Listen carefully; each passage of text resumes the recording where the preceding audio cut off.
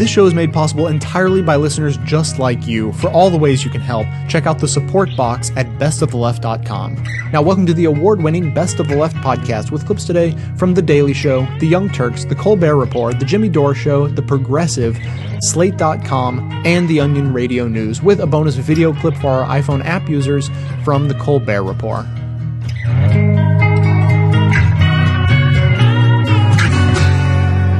Of course, all good things must come to an end, like the oil spill in the Gulf. Any of you who are watching this show for information on it, get ready to TiVo. They have it. No, it's true, just in case. I don't know if you are or not. They finally have the spill under the control of a containment cap. I'm sorry, what was that? The news we just got a short time ago is that the containment cap is now off. Take a look at that picture. That oil is now leaking into the Gulf with nothing stopping it once again. Apparently, a robot arm at the bottom of the sea closed one of the containment cap's vents, necessitating the temporary removal of the cap. Man, I'd like to get a word with those BP guys. Also, I'd love to talk to that robot that knocked the tap off that, the top off the cap that was in the bottom of the Gulf yesterday. What was that robot thinking?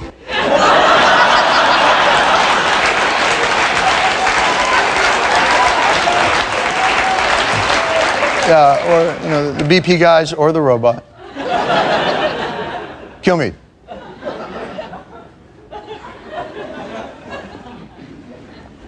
Robots don't think. They're machines. They don't cry, they don't fall in love, they can't be your girlfriend. F***ing robots. It's like talking to your toaster. This English muffin is burnt! Why, toaster, why? Why have you done this to my breakfast? Fox and Friends, I don't want to have to do this every day.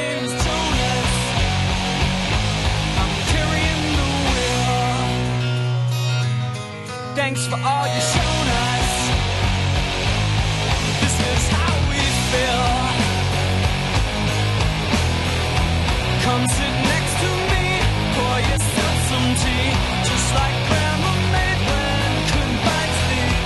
Things were better then, once but never again. We've all left the den and the typewriting. Choo-choo train left right on time. Ticket costs only your mind. The driver said, hey man, we go all the way. Of course we were willing to pay. When Shep Smith gets angry, we get amused. Yeah, it's always fun for everybody. And he's usually on the right side of things. So now he's going to take on Judge Napolitano on Fox News over the BP oil spill. Clip number 3. We have all grown too accustomed to relying on the federal government to make so many decisions that in years past were made by private industry where their own money was at risk. So the government doesn't lose anything if it bungles this. The oil companies have no choice, Shep, but to rely on what the government tells them. The permitting process is not like getting a permit to build an addition on your house. It takes years to comply with. And in order to comply with it, you have to show that you recognize the government statistics and you comply with them. So if the government makes a mistake and you rely on it, you make a mistake. The government relied in 2008 and 9 on computer models that were created in 2004. And those computer models were either outdated or erroneous. So on the basis of this erroneous information, the government says, don't dig in 500 feet where Governor Jindal says you can dig, where you want to dig, where we know you can easily control a spill. Dig in 5,000 feet where our environmentalist folks think you should dig. I'm getting kind of grossed out, Judge. You blaming the government for this? I'm blaming the government for this. Judge, I'm not blaming the government BP for had more safety violations than all of the other oil companies in the country combined times 10. They cut corners at they cut corners everywhere. The Nightmare Well. The list of BP is this long. And then they stand in front of us, call us litigious and act as if we've done something bad, that horrible man. And now you're going to turn around and blame the government for these bumbling, fumbling, crazy people? You can sue BP, and rightly so, for every mistake they've made, and they will pay for every mistake they've made. You can't sue the government when it gives out erroneous information and oil companies rely on it. Why? Because Congress has insulated the bureaucrats that work for the federal government from liability in lawsuit. So if the government gives out bad statistics and an oil company relies on it and something goes wrong, the oil company gets sued, not the government and not the bureaucrats that work for the government. How does it feel to be standing up for BP? I am not standing up for BP. And standing against the government I'm for BP. I mean, I know you're all anti-government. I'm standing for the rule of law, and the rule of law should be that the government should not tell everybody how to run their business when the government is incompetent to tell them how to do so. And this is a perfect example of it. The decision as to where to drill should be made by those who would risk money and lose money if the drill went wrong, not by bureaucrats who didn't know what they were doing. So we need fewer regulations, not more, on the oil industry. A lot of people down there, a lot of hurt. In Katrina, the locals were incompetent to clean up. Yeah, here, everybody was. It wasn't just the locals. Correct. Here, the locals are competent to clean up, and the feds won't let them do so. Yeah, that was the problem. The government was too lax, and BP said, no, I want to do more safety. Please, please, let me spend more money to do more safety. And the government wouldn't allow them. And the environmentalists said, don't drill at 500 feet. Drill at 5,000 feet. Which environmentalists say that? Really? Name one. Give me one quote, Judge Napolitano, of an environmentalist saying, no, I want you to dig deeper, not shallower. Totally made up. Doesn't exist. It's a nonsense talking point created by Rush Limbaugh. And then he's trying to throw it out there. And if the government had just let BP take all the precautions they wanted to take, they wouldn't have had safety violations that are equivalent to, as Shep said, all the other companies combined times 10. Okay? Oh, come on. Who are you kidding, man? And apparently one of the guys you're not kidding is Shep Smith. Who doesn't love it when Shep says, I'm getting kind of grossed out? And then refers to BP's CEO as that horrible man. I love his adjectives. So, look, he took him to task for it, and I like it. Look, at some point, and then, of course, at the end, Napolitano on Katrina, too, takes a little shot. Says, oh, yeah, the locals screwed that up. You know, if it was up to Bush, he'd have handled it just right. But those damn locals. And here, apparently, the locals want to fix it, and somehow they're going to, but Obama's not letting them? In the middle, Napolitano actually had a decent point about how there shouldn't have been a $75 million cap in the first place. Like BP has a cap of damages of $75 million by the law. Now, that's government doing the wrong thing. Okay, I'm with you, Judge Napolitano. So we want to remove that cap and make it $10 billion. That's what the Democrats are in favor of right now. Guess who's against it? You guessed it, Judge Napolitano. So, what happened there? Oh, no. BP, trust them. They would have done it right in the first place. And, you know, and I'm sure they'll pay whatever they need to pay eventually voluntarily. Yeah, that's usually how it works out. They have no shame. And I love that Shep called them out on it. And I'll tell you something else.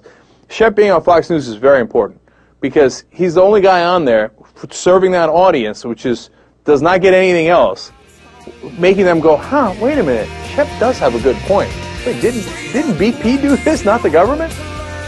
So anybody injecting a little bit of reality into the Fox News audience is doing everybody a great favor.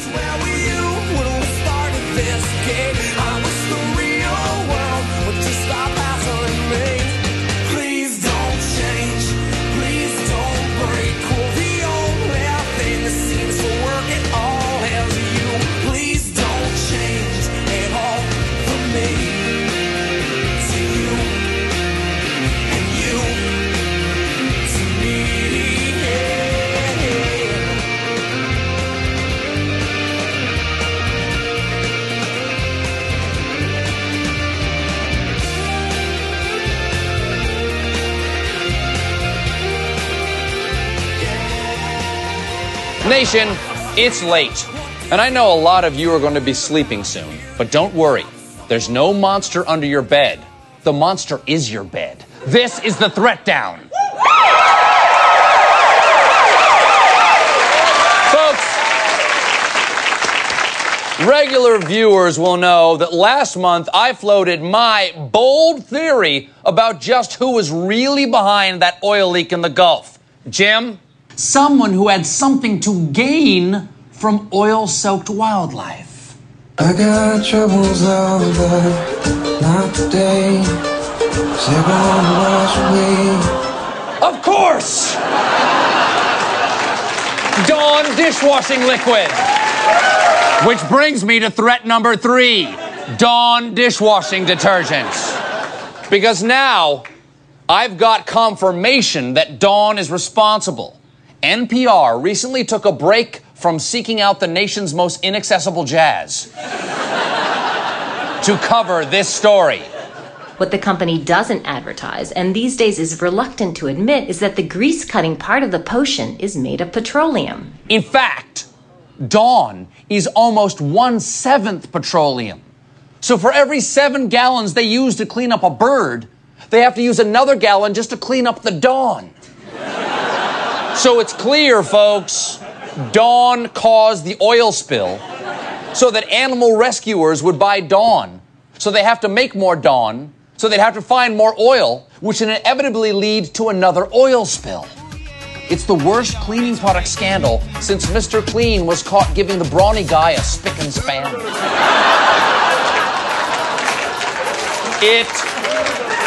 It was fantastic.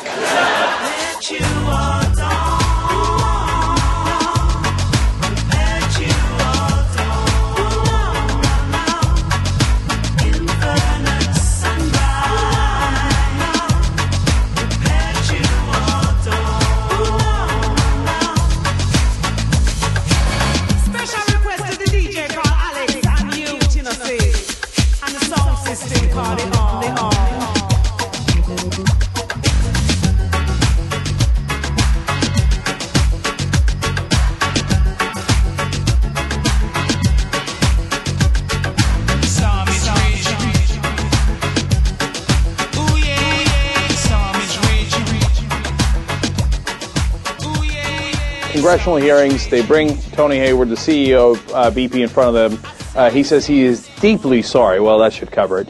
And that he was simply not involved in the decision-making process. Poor guy's only the CEO. I mean, it's not like he'd be in a position to make decisions. My understanding was if you're at the top, I think a former president might have said this, that your job is, like if your job had a title, it'd be a decision maker.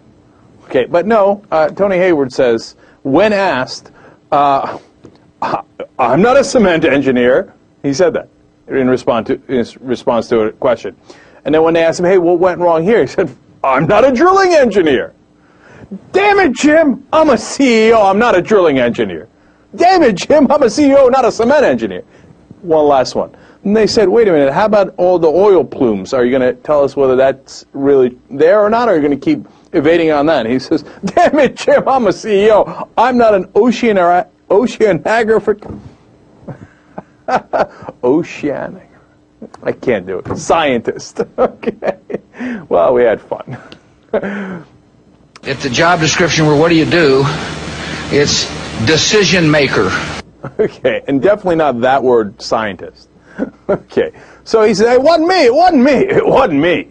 Now, of course, if I'm a congressman and I'm talking to this guy, I say, oh, that's interesting. Well, at least you have to know, you're the CEO, who's in charge of making the decisions on safety, right? So, for example, this is very, very important. Now, earlier we talked about a $500,000 valve that we think could have prevented this, right? But it turns out there's a separate drill that they could have gone with entirely that would have cost them an extra $7 to $10 million, but they think would have been far, far safer, okay?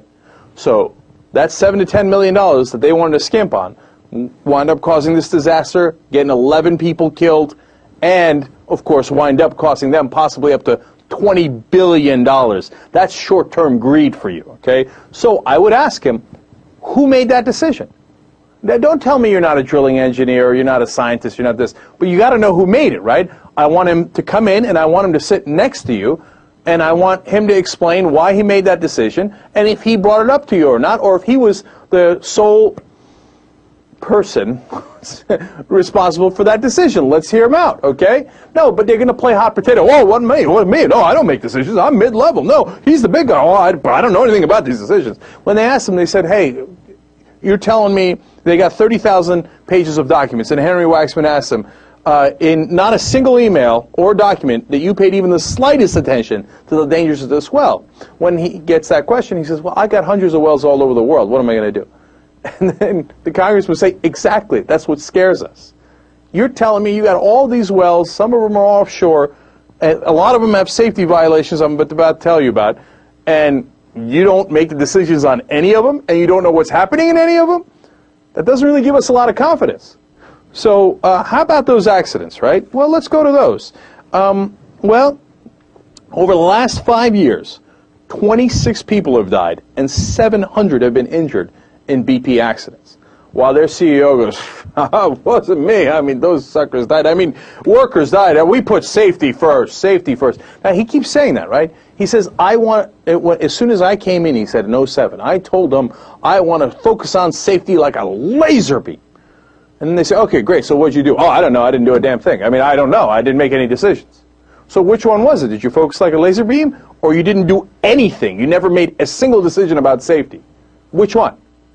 Damn it, Jim, I'm a CEO, not a drilling engineer. Okay, so then, well, let's compare them. Finally, let's compare BP versus the other companies that also do offshore drilling, right? Now, this is a stunning number. BP has had 760 safety violations in the past 5 years. They've paid $373 million in fines. They think, it's going to cost us more to actually do safe drilling than paying the fines, so they pay the fines instead. But here's the part I'm shocked about. Sunoco and ConocoPhillips, in the same time period, have only had 8 safety violations. And are you ready for this? In that same time period, ExxonMobil has only had 1. ExxonMobil only had 1, and you had 760 safety violations? You see what's happening here? It's not that, oh, look, they're all doing this, etc. No, BP is worse. BP is the worst of the worst. And then their CEO comes in and pretends he doesn't know a thing about what's going on. Oh, by the way, he doesn't know anything, but of course, in 2009, he collected $4.7 million. What did he get that money for? If he doesn't know a damn thing that's going on in his company, did he earn that money? Of course he did, because he made more and more profits. Some people died, you got a disaster. It's not their problem. Well, now it's their problem. Now they're on the hook for $20 billion. So, just put that in your pipe and smoke it. Or drill it, or do whatever you do with it.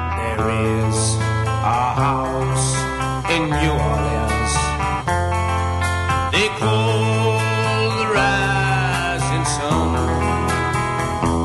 You can support this podcast at no additional cost yourself when you shop at Amazon through a special widget posted at bestoftheleft.com. You can use the widget to search for what you're looking for, or simply click through and shop the site normally.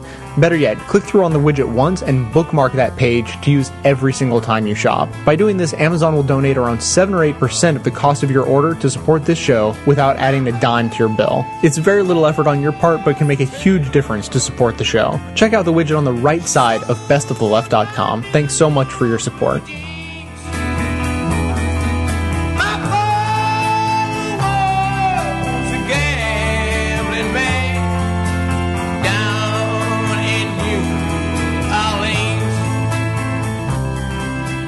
So did you hear that BP spent another $50 million? No, not on trying to put people's lives back together or even clean up the oil. Just $50 million on trying to let you know what good guys they are, even though they're ruining everything. That's right, on commercials. $50 million on commercials alone. You know, if you're going to spend that kind of money, why not just do what Hollywood does? Hire James Cameron, use CGI to get rid of all the oil in your future commercials. Just avatar the tar. Their current commercial is like a how-to video on trying desperately to make things right. Follow these simple steps, and in no time, you'll trick the viewing public into pseudo-sympathy for your corporation. Step 1, put non-white person on screen, because white people are the man. Step 2, play overly dramatic piano or guitar music. Step 3, show freeze frame of bad guys shaking hands and making eye contact with victims. This shows you are trying to make things right in between fingering your secretary and lying. Well, I've talked enough about it. If you haven't seen the commercial, here it is. They're fishermen, they're shrimpers, they're laborers, they're deckhands, they're people who work in restaurants. These are the people of the Gulf Coast who need our help. I'm Daryl Willis. I oversee BP's claims process on the Gulf Coast. BP has got to make things right, and that's why we're here. Part of that responsibility is letting you know what we're doing to make it right. We're replacing the lost income for fishermen, small businessmen, and others who aren't able to work until the spill is cleaned up. Our claims line is open 24 hours a day, 7 days a week. People can call or go online. and 900 people are here to help them file their claims and get their checks. Working with the government, we're already paying tens of thousands of claims. We've agreed to create a $20 billion claims fund, administered independently, and it's at no cost to taxpayers. I was born and raised in Louisiana. I volunteered for this assignment because this is my home. I'll be here in the Gulf as long as it takes to make this right.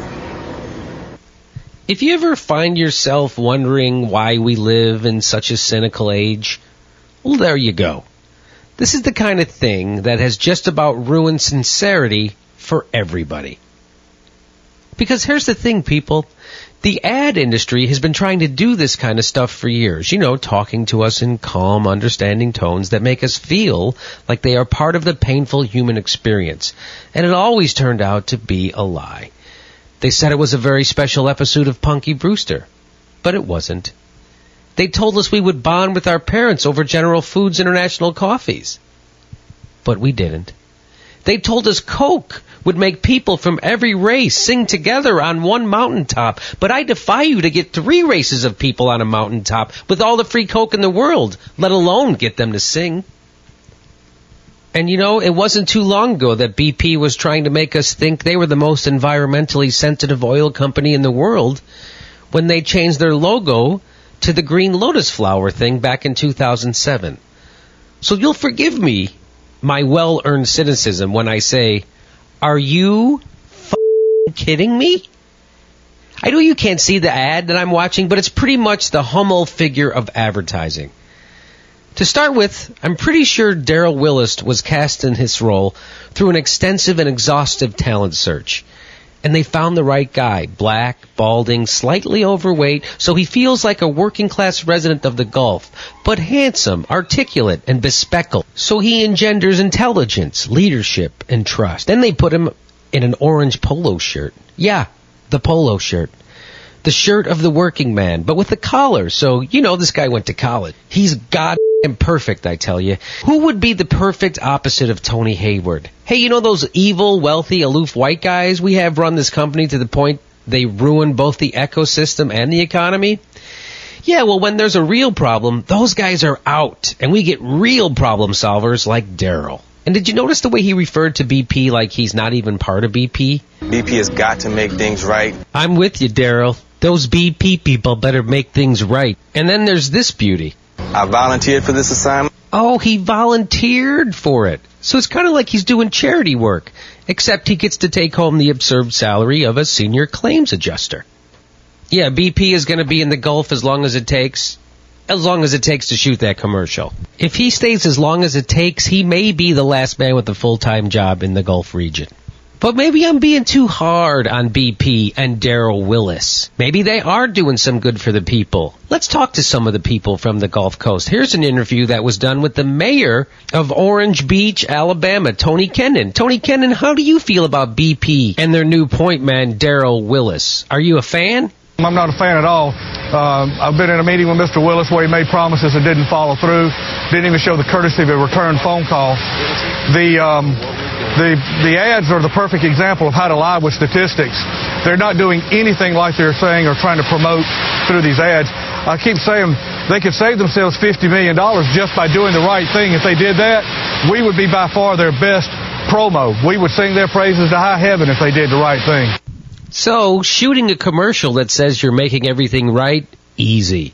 Actually making things right, very hard. And let me just say something for those of you who don't know.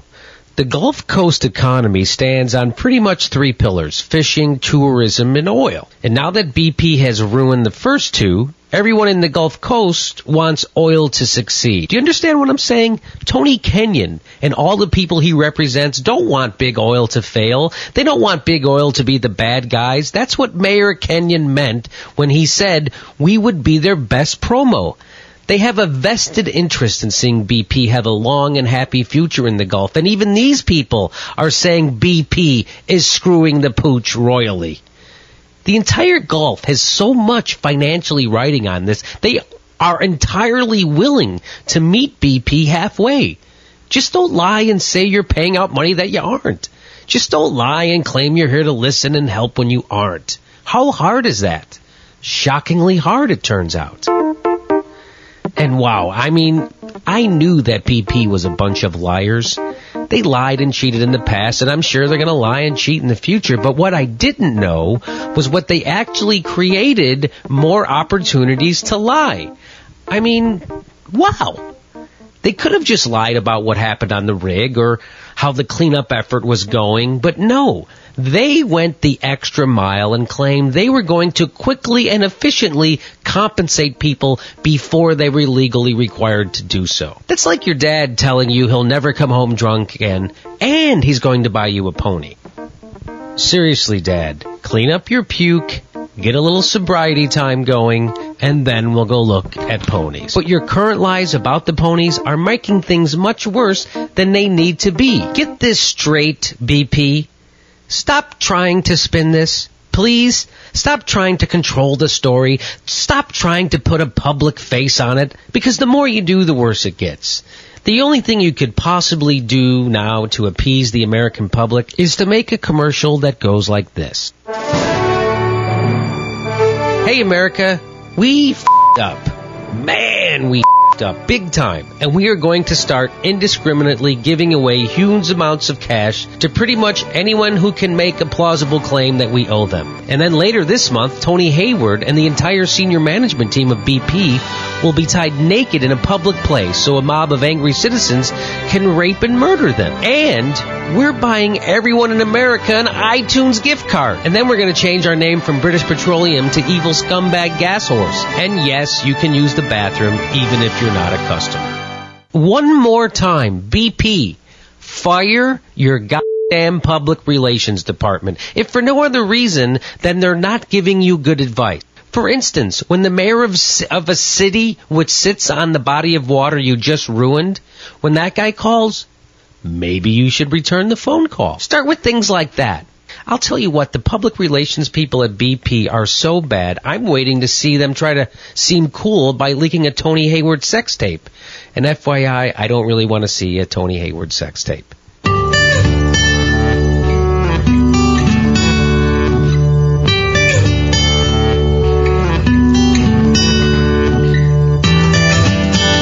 They're not even smart enough to hire Regis Philbin. America loves Regis Philbin. He'd make us all feel like you guys were actually cleaning the oil up and we were all going to be millionaires.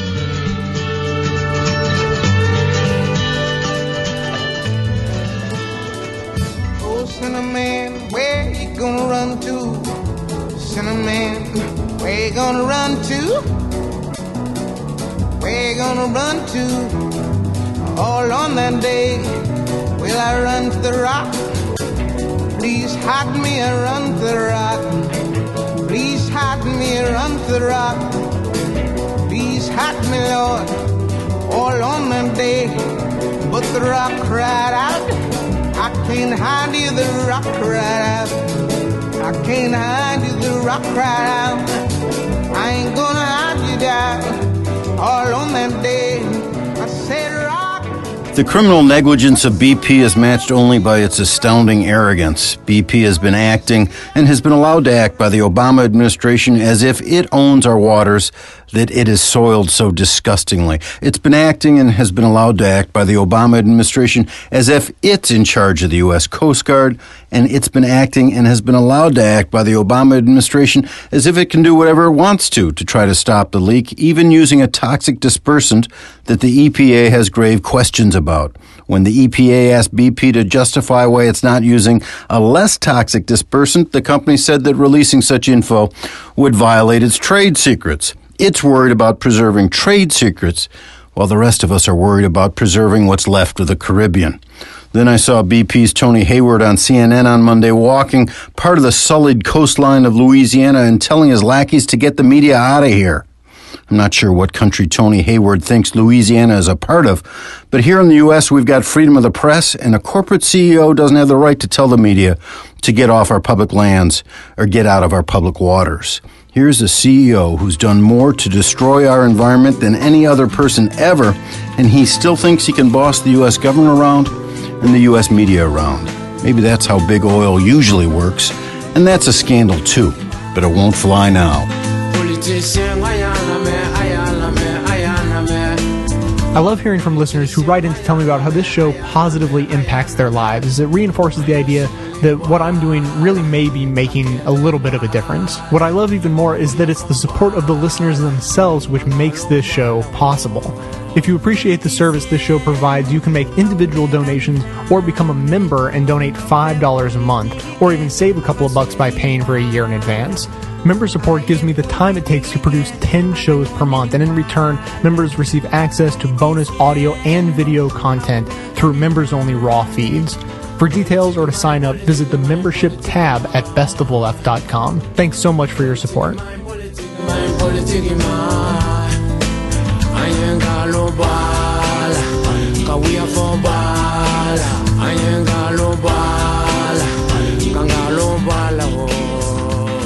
My next guest is an ecologist who wants Americans to value our oceans.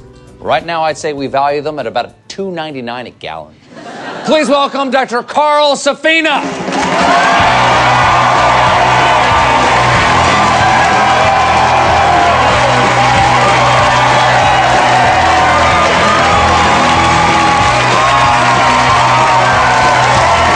Dr. Carl, thanks so much for coming on. All right, sir. Is there any oil in this water? Excuse me? Is there any oil in this water? Let's find out. Now, sir, you are the co-founder and the president of the Blue Ocean Institute. What do you hope to do with the blue ocean? Well, we hope to let people appreciate it, and I think we are not going to run out of work anytime soon. Don't you think, and I am mad as hell at BP. I'm mad as hell at the English. I just got furious at the Marshall Islands. I saw that. Do you know those people, by the way, the Marshall Islands people? I've met a few of them. You met them? The bad people, yeah, you right? got to watch out for them. Very bad people. But can I look at a silver lining here? We appreciate the Gulf of Mexico in ways we didn't before. Don't it always seem to go? You don't know what you got till it's gone. Yes. We have literally paved paradise. Yeah, well, we've tarred paradise, and we've sort of tarmacked paradise at this point. What have you been down to the Gulf? Yes. What'd you see?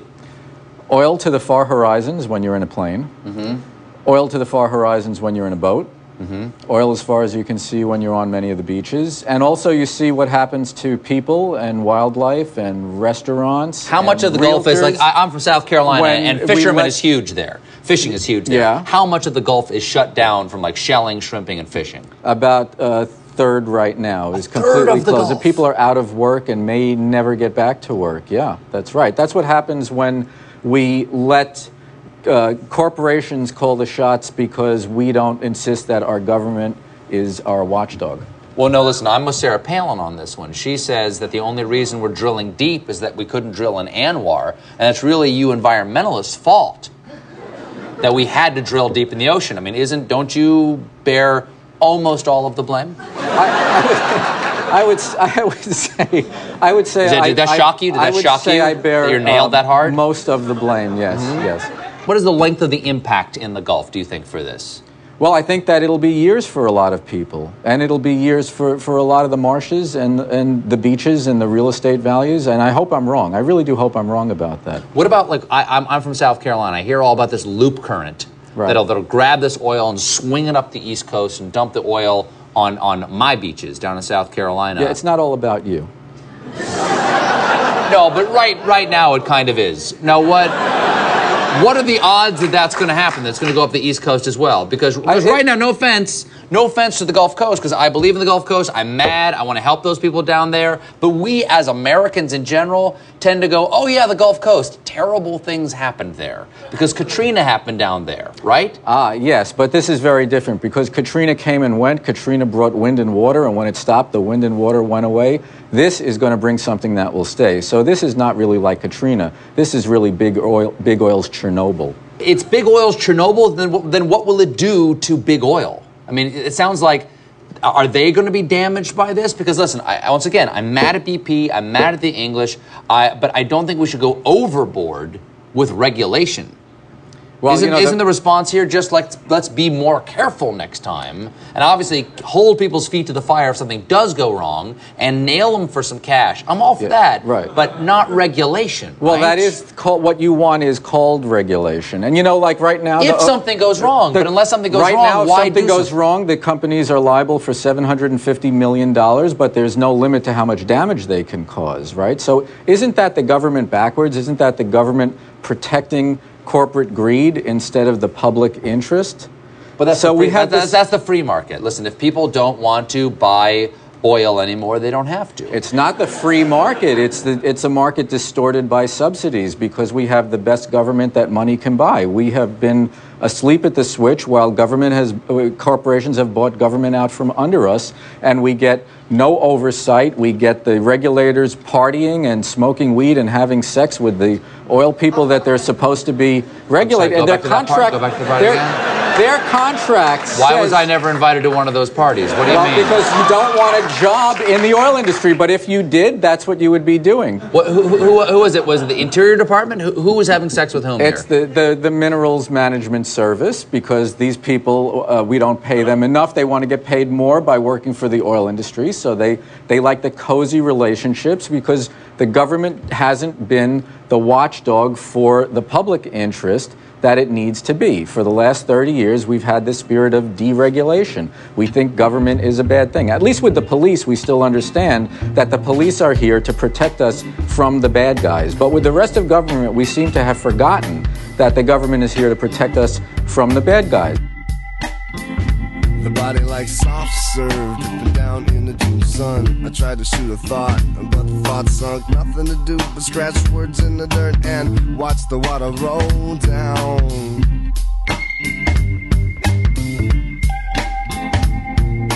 Phantom kisses buzzing like the insects. Beads of sweat dripping down on the rent check. My Candyland melted down to syrup while I watched the water roll down. Hey, the lust comes in the phase, but you're down in Marietta.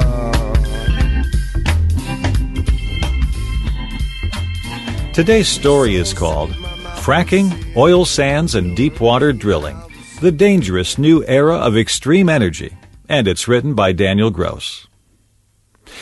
The ongoing debacle in the Gulf of Mexico is a sign of many things: the incompetence of BP, poor oversight, and an industry that places too much emphasis on production technology and too little on safety technology.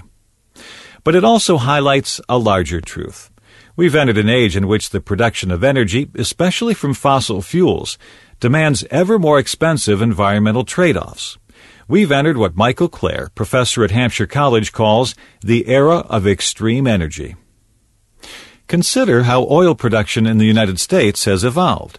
In Texas in 1901, wildcatters didn't have to work very hard to tap into the Great Beaumont Gusher.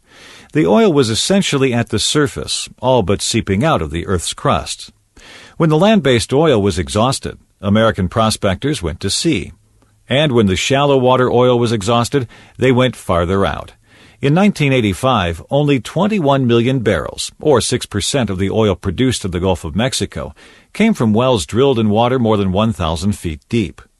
In 2009, such wells produced 456 million barrels, or 80% of total Gulf production. Today, deepwater Gulf wells account for about 1/4 of the oil the United States sucks from the earth. The webcams broadcasting images from the spill provide a real-time measure of the environmental cost of this effort. The Gulf of Mexico isn't the only place where such so-called tough oil is to be found in North America. The environmental hazards of drilling in the Arctic National Wildlife Refuge are so obvious that even the Bush-era Congress and White House wouldn't go there. Analysts have enthused about the rapid development of the Alberta tar sands in Canada, friendly, nearby, democratic, non-terrorist promoting Canada. An Alberta government website notes that the oil sands are the second largest source of oil in the world after Saudi Arabia. The reserves there, 171.8 billion barrels, amount to 13% of the global total, and are about what Iraq and Russia combined have. But the gunk in the tar sands isn't really oil. It's bitumen, and it has to be ripped out of the earth or pushed to the surface in a process that itself consumes a lot of water and natural gas. Producing a barrel of oil from tar sands creates more than twice as many emissions than old-school oil drilling. Natural gas is supposed to be an easy form of energy. It burns more cleanly than petroleum, and the United States has vast supplies. In recent years, discoveries of reserves locked in shale rock in Texas, called the Barnett Shale, and in the Appalachians, known as the Marcellus Shale, have spurred a boom. But shale gas is also tough energy. The gas is produced by fracking, that is, fracturing the rock with water and chemical solvents to loosen up the gas molecules. The environmental risk? The water mixed with solvents could filter into underground aquifers. Inconveniently, the Marcellus Shale overlaps with the watershed of the New York City region.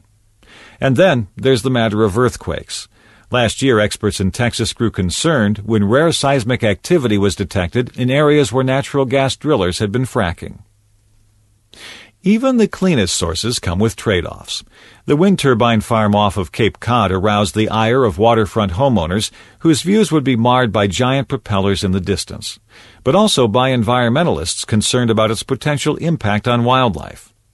Proposals to put huge solar arrays in the Mojave Desert have provoked similar green concerns. Thus far, we've deemed these risks, oil spills, more emissions, polluted water, the odd earthquake, to be worthwhile, in large measure because of the laws of supply and demand.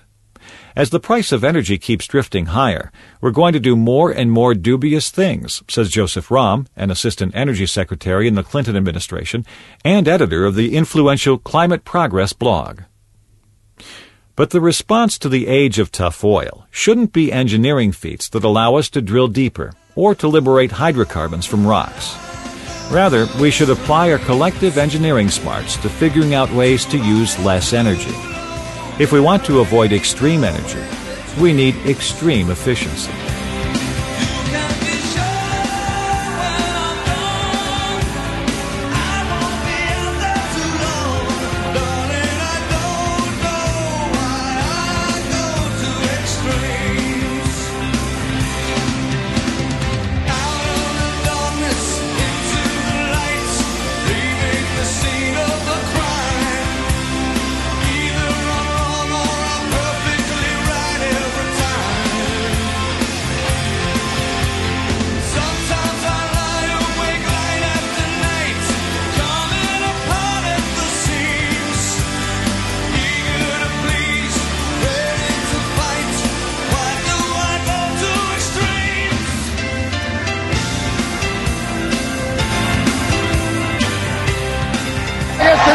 Theater director, his first documentary film is HBO's Gasland.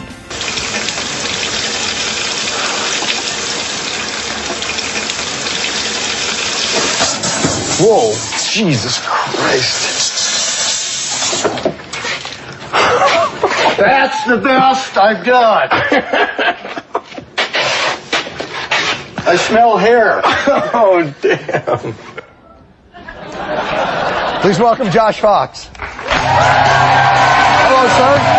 Nice to see you. Come and say. Thank you. Thanks for being here. Thanks for having me. Explain to me what just happened in that fellow's kitchen.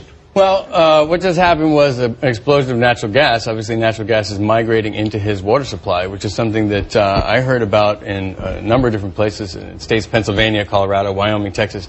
Sort of an urban myth. They sort of spread around like, oh, there's some people, they can turn on their thing and blow it up, but he can do it. Yeah, it's right. It's not an urban myth. It's a consequence. Rural myth, I'm sorry. Right. Well, it's a consequence of this new kind of gas drilling, which is called hydraulic fracturing, where they inject this enormous amounts of water, 2 to 7 million gallons of water per well, and at such pressure that it actually fractures the rock underneath the ground, and they extract the gas. One of the things that's happening is people are suddenly being able to light their water on fire everywhere this process goes. Now, this is the reason why this is they have discovered, I guess, these large deposits of it under shale and they have offered people money to do it like in their backyards, which is why it's happening. Yeah. It's not that they're doing it by a reservoir. These are individual wells. No, it's actually locked inside the shale. And I was offered one of these gas leases. That's why I started making this film. It's an enormous area of the country. We're talking about 50% of New York State, 65% of Pennsylvania. How much would they give you?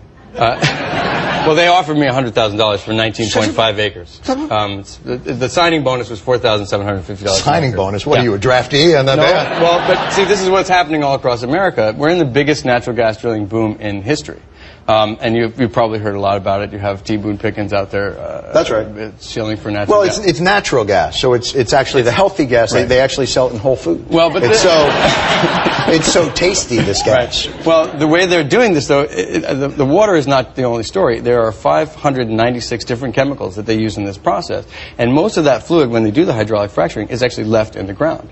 So this toxic material is actually turning up in people's water wells that we saw when we were making the film. And I got this gas lease. Actually, my dad got it. He said, "What is this?" And I said, "I don't know." And I started looking at it, and the narrative was very different. The natural gas industry was telling me, you know, this is just a fire hydrant in the middle of a field. There's no environmental damage. Don't worry about it. And then the environmentalists in my area were going completely crazy. And this is sweeping across New York State, Pennsylvania. It's in 34 states. So you're suggesting that the energy industry has created a false impression of safety, while energy regulators have not done as superb a job. Imagine if something like that happened, God forbid, in the Gulf of Mexico. Yeah, well, I think... Because then you'd really have yourselves a real mess. Your yard, quite frankly, I could give a fuck. Yeah. But the Gulf of Mexico...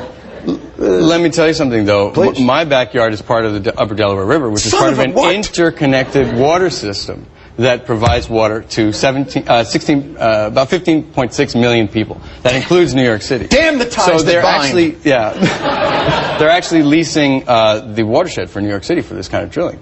And that's very, very serious. This has been a debate for 2 years. But here's okay, so now my brain is starting to spin, and they got 596 chemicals. The industry itself has put out, literally to debunk your film. Right. It's from Energy in Depth. Energy in Depth, yeah. EnergyInDepth.org. It says when you say there's 596 chemicals, they say 12. Right. Now that is a discrepancy of over 8,000. Yeah. Well, see, wait. Energy in Depth, just to be clear, Energy in Depth is a PR firm that was created by the American Petroleum Institute. Right. And they have issued this sort of smear document. Right. And it's... Is that incorrect? It's really much incorrect. Yeah. They say deregulation... that fracking was never under... This is amazing to me, right? Yes. In this day and age, right now, when we have reports of this water contamination all over the country, and if you watch the film Gasland, you'll see it. With a straight face, that they can come out and say, this isn't our problem, this isn't what we're doing. When in fact, there's evidence of these chemicals turning up in people's water wells. You've got flammable water all over the place, and yet they're smearing the film, and I can go on TV and talk about it. But the people right now. You can tell them right now. But what I'm saying, though, is that the people all across the country, now I know how they feel, because this is the individual citizens who've had this happen to them. There's this enormous sense of betrayal. They lease, and then all of a sudden their water is contaminated, and their houses are worthless, and they go complain to the industry, and this is the kind of treatment that they get. It feels like this is the rhythm that we've gotten to in this country. A reporter, a muckraker, or a filmmaker goes in and bunks. Then the industry comes in and debunks, and then the regulators come in and say, we did our part. Meanwhile, there's all these people whose pets are losing their hair that are suffering, and they have nowhere to turn and no one to trust. And is this just, are we expecting too much that sucking something out of the earth is going to be a harmless process? Are they promising something that does not exist? Well, clearly these are the fuels of the 20th century, and we need the energy of the 21st century, which would be renewable energy. And the regulators, speaking of the regulators, the natural gas drilling industry is exempt from the Safe Drinking Water Act, the Clean Water Act, the Clean Air Act, the Superfund law. Now, they say they were never under those auspices. They say in this document that they were never under the Safe Water Drinking Act, that they were always regulated by the states, and that the states have very strict regulations on them. Well, but this is a very easy thing to look up. I mean, it was part of the 2005 energy bill. It's called the Halliburton loophole. It was a project... It's literally called the Halliburton loophole? It's not in the bill, but it's referred to as the Halliburton loophole. That sounds like the worst sex position ever. The Halliburton loophole. Yeah, in 2005, the United States Congress exempted the hydraulic fracturing specifically, and this was a baby of Dick Cheney's Energy Task Force. But how much of the Senate voted for it? I mean, it got I think it was 3/4 of the Senate. 74 to 26. Including Obama. Yeah. So where do we turn at some point? Well, I think that at that time, nobody really understood what this meant. This is a process that's relatively new at this pressure. And what I'm seeing, what I saw in my travels across the country, and I went to 25 different states, and the film is in about 10 different states, was this problem was rampant. Everywhere I went, it was Just the same issue. Yeah, the same thing. And it's not just rural areas. I mean, you have 15,000 gas wells in Fort Worth. We need help, I think, debunking, having like a central authority, some type of, if only we had like a media that could like be on 24 hours a day, like 7 days a week, that really had the time to look into this shit, and we might, really get some, you know what I mean? But well, if people are interested in it, they can watch Gasland. No, Gasland is a great thing, but then and throughout the week, it's also on demand. Yeah. Is that true? I think so. Yeah. And by the way, check out Gasland on HBO and turn to Cinemax. They're running Assland at the same time. It's tough competition. It is tough competition. Josh, thank you so much for coming by. Appreciate it.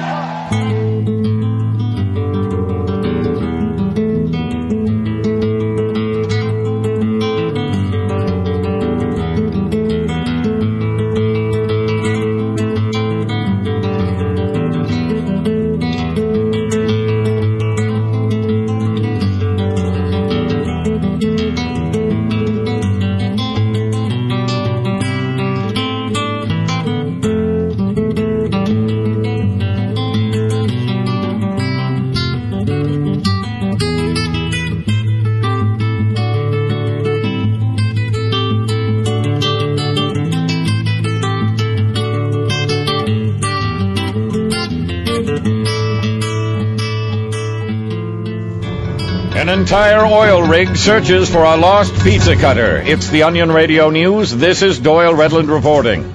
The crew of an oil rig off the California coast was thrown into chaos today following the mysterious disappearance of the drilling platform's only pizza cutter.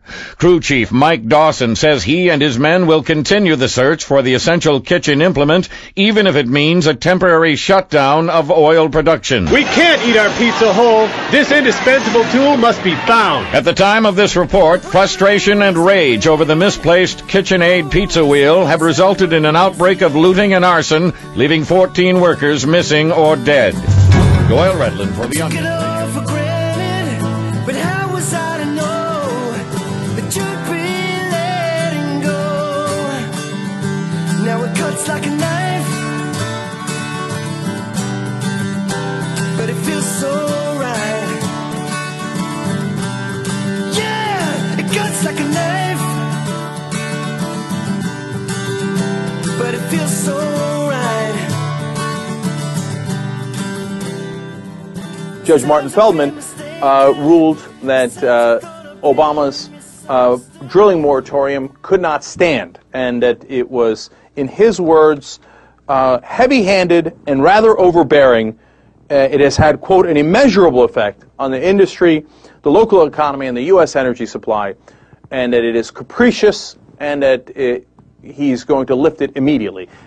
First he said he was going to lift it. Today the news is when they asked him, hey, can you hold your decision until we appeal it?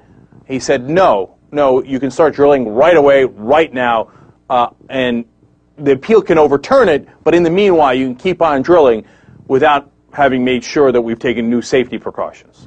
Thank you, Judge Martin Feldman.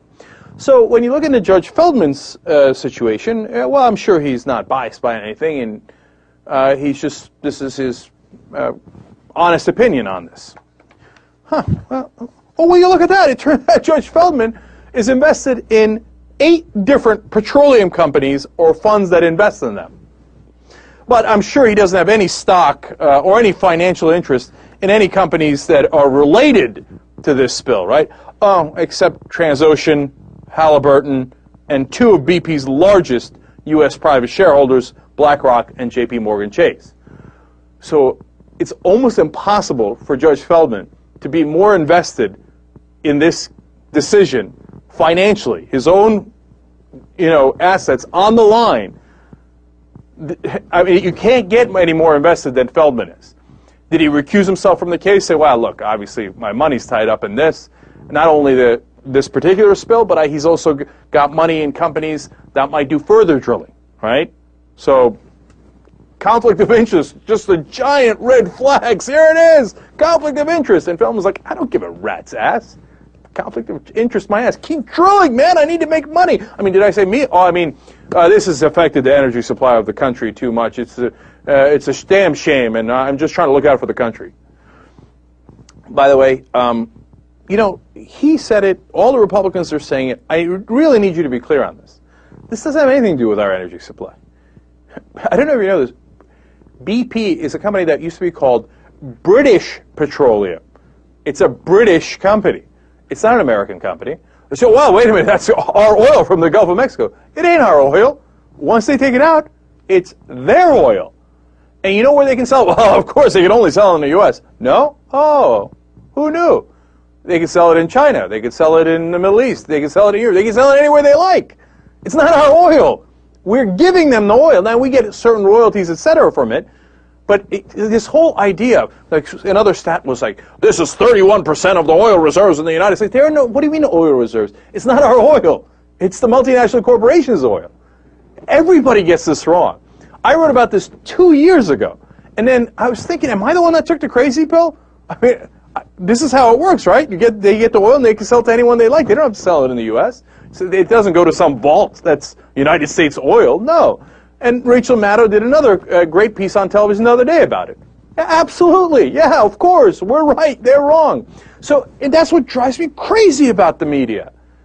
I mean, they just all repeat it like, oh, well, you know, it's very important for domestic production, and that would be and we could be energy independent, and we won't need any of that Middle East oil if BP keeps taking the oil in from the Gulf of Mexico and selling it anywhere they like.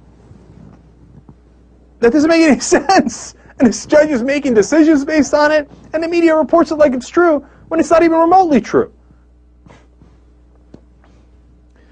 So, you know, now they got to appeal it, and we'll see how long that appeals process takes. Meanwhile, they're going to start doing more drilling. We're not, and Feldman's like, what? What leads you to believe that things aren't safe anymore? He's like, look, if a plane crashes, does that mean we stop all the planes? If a car crashes, does that mean we stop everybody from driving? No, you schmuck. It looks like if you drill beyond 500 feet, that a lot of the companies, because of the evidence that we have gathered, are not taking the proper precautions. So let's figure out, before we do more drilling, what the proper precautions are. Then we can start drilling again if you're so obsessed with drilling and making money off it. Okay? This isn't about stopping it. It's just about making sure you have the right safety regulations, which 2/3 of Americans agree with. Whoa, stop the madness. When will you stop the madness? Whoa, stop the madness. No more time for no more sadness. We rally around the wicked man, try to educate the God. Let him know there's certain things his money cannot buy. And this is our survival. We must consider this first. People are the natural resources of the earth. So we pull together as one, we'll change this place. And wouldn't it be so nice to see the system rearranged? So we're chanting, whoa, stop the madness.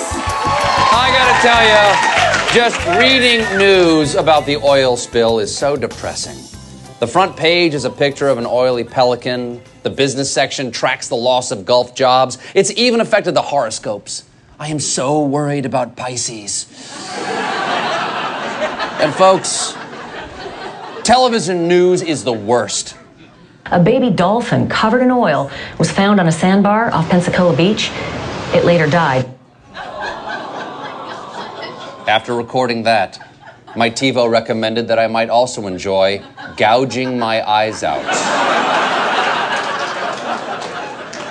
But there's finally some good news, folks. Just listen to this article. Much of the region's businesses, particularly the hotels, have been prospering because so many people have come here from BP and other oil emergency response teams. See? The coral reefs may be destroyed, but the Travelodge ecosystem has never been more vibrant. And folks, you'll never guess where this feel-good story came from, unless you guess BP.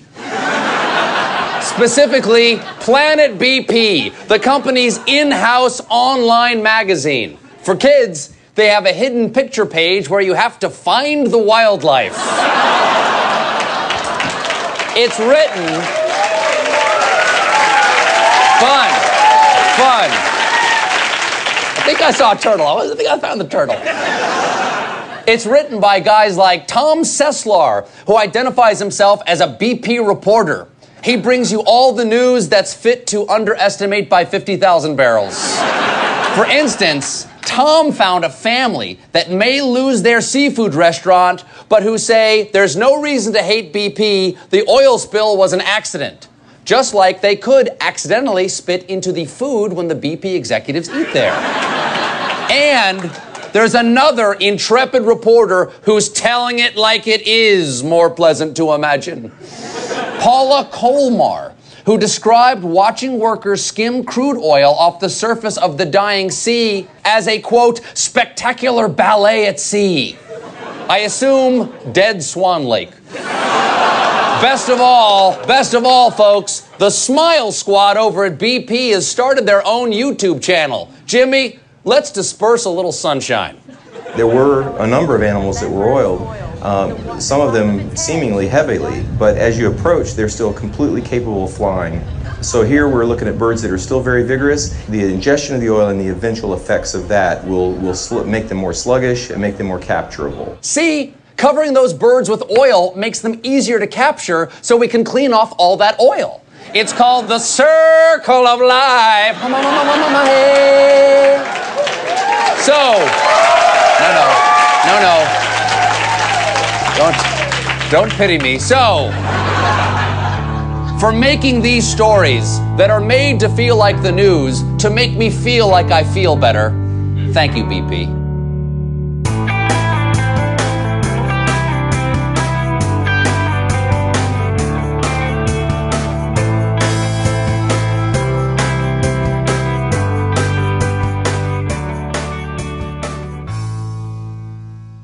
Thanks for listening, everyone. So today, I really only have one thing I wanted to talk about because it occurred to me that it's been months and months since I bragged about some of the cool features of the iPhone iPod Touch Best of the Left application. And the first thing I want to say is that the app costs $2. And, so you buy it, you have it forever, never costs you any more money. You don't have to be signed up for a recurring subscription of any kind to use all the features. And, and to get the bonus content, you get one bonus clip with every episode that comes out.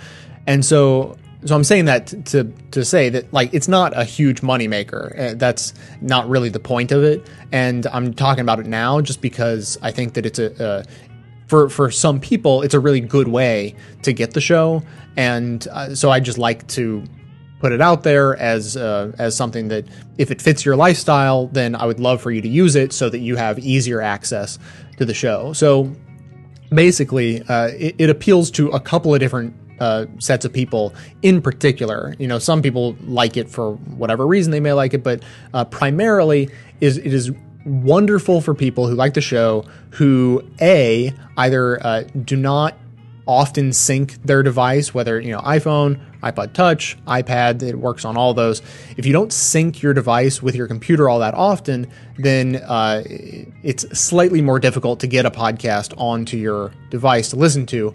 And so the application, it puts like every show that's in the archives, every show that's in the podcast feed can be accessed through the application and either streamed directly or downloaded right there in the application. So if you don't sync with your computer all that often, then that could be great for you. And then also for anyone who has kind of limited space on your device, as I just said, you can stream the show directly from the internet without actually having to download it.